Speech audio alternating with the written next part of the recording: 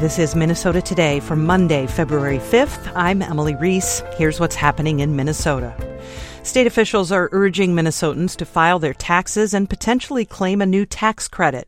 Lieutenant Governor Peggy Flanagan says the state is rolling out awareness campaigns about a new child tax credit. We think there are nearly 300,000 Minnesota families who are eligible for this tax cut, and we want to ensure that 100% of families who are eligible receive this tax cut.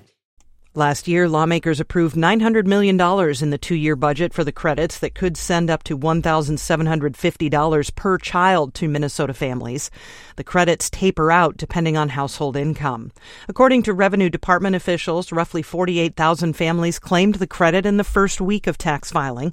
The agency plans to create a calculator soon for taxpayers to see if they're eligible.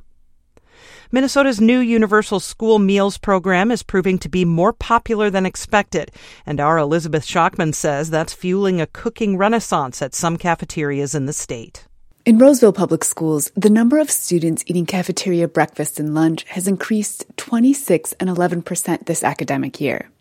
That's because the district, like others in Minnesota, is offering school meals for free under a state law passed about a year ago.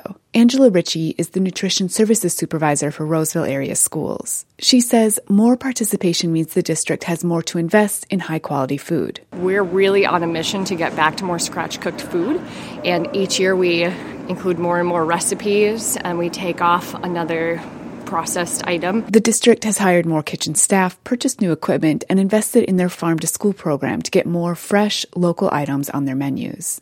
I'm Elizabeth Shockman.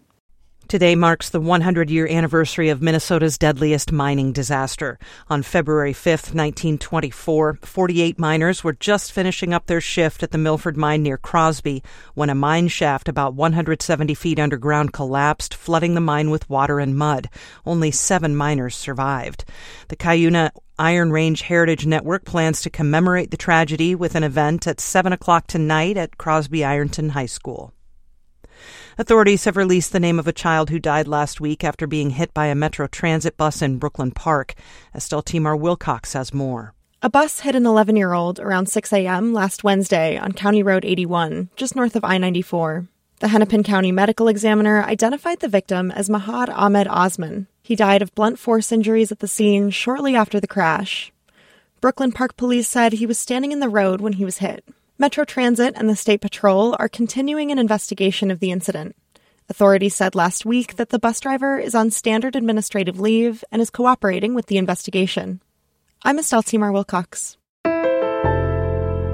In sports, 2 curling teams with strong Minnesota connections and Olympic experience took home national championships yesterday.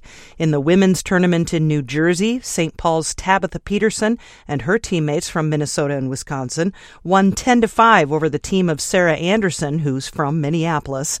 In the men's tournament, Duluth's John Schuster and his team beat the team of Duluth's Corey Dropkin 11-6 in the final. The Timberwolves beat the Houston Rockets last night, 111-90. Anthony Edwards had 32 points. Rudy Gobert had 13 rebounds. The Wolves are in Chicago tomorrow night to play the Bulls.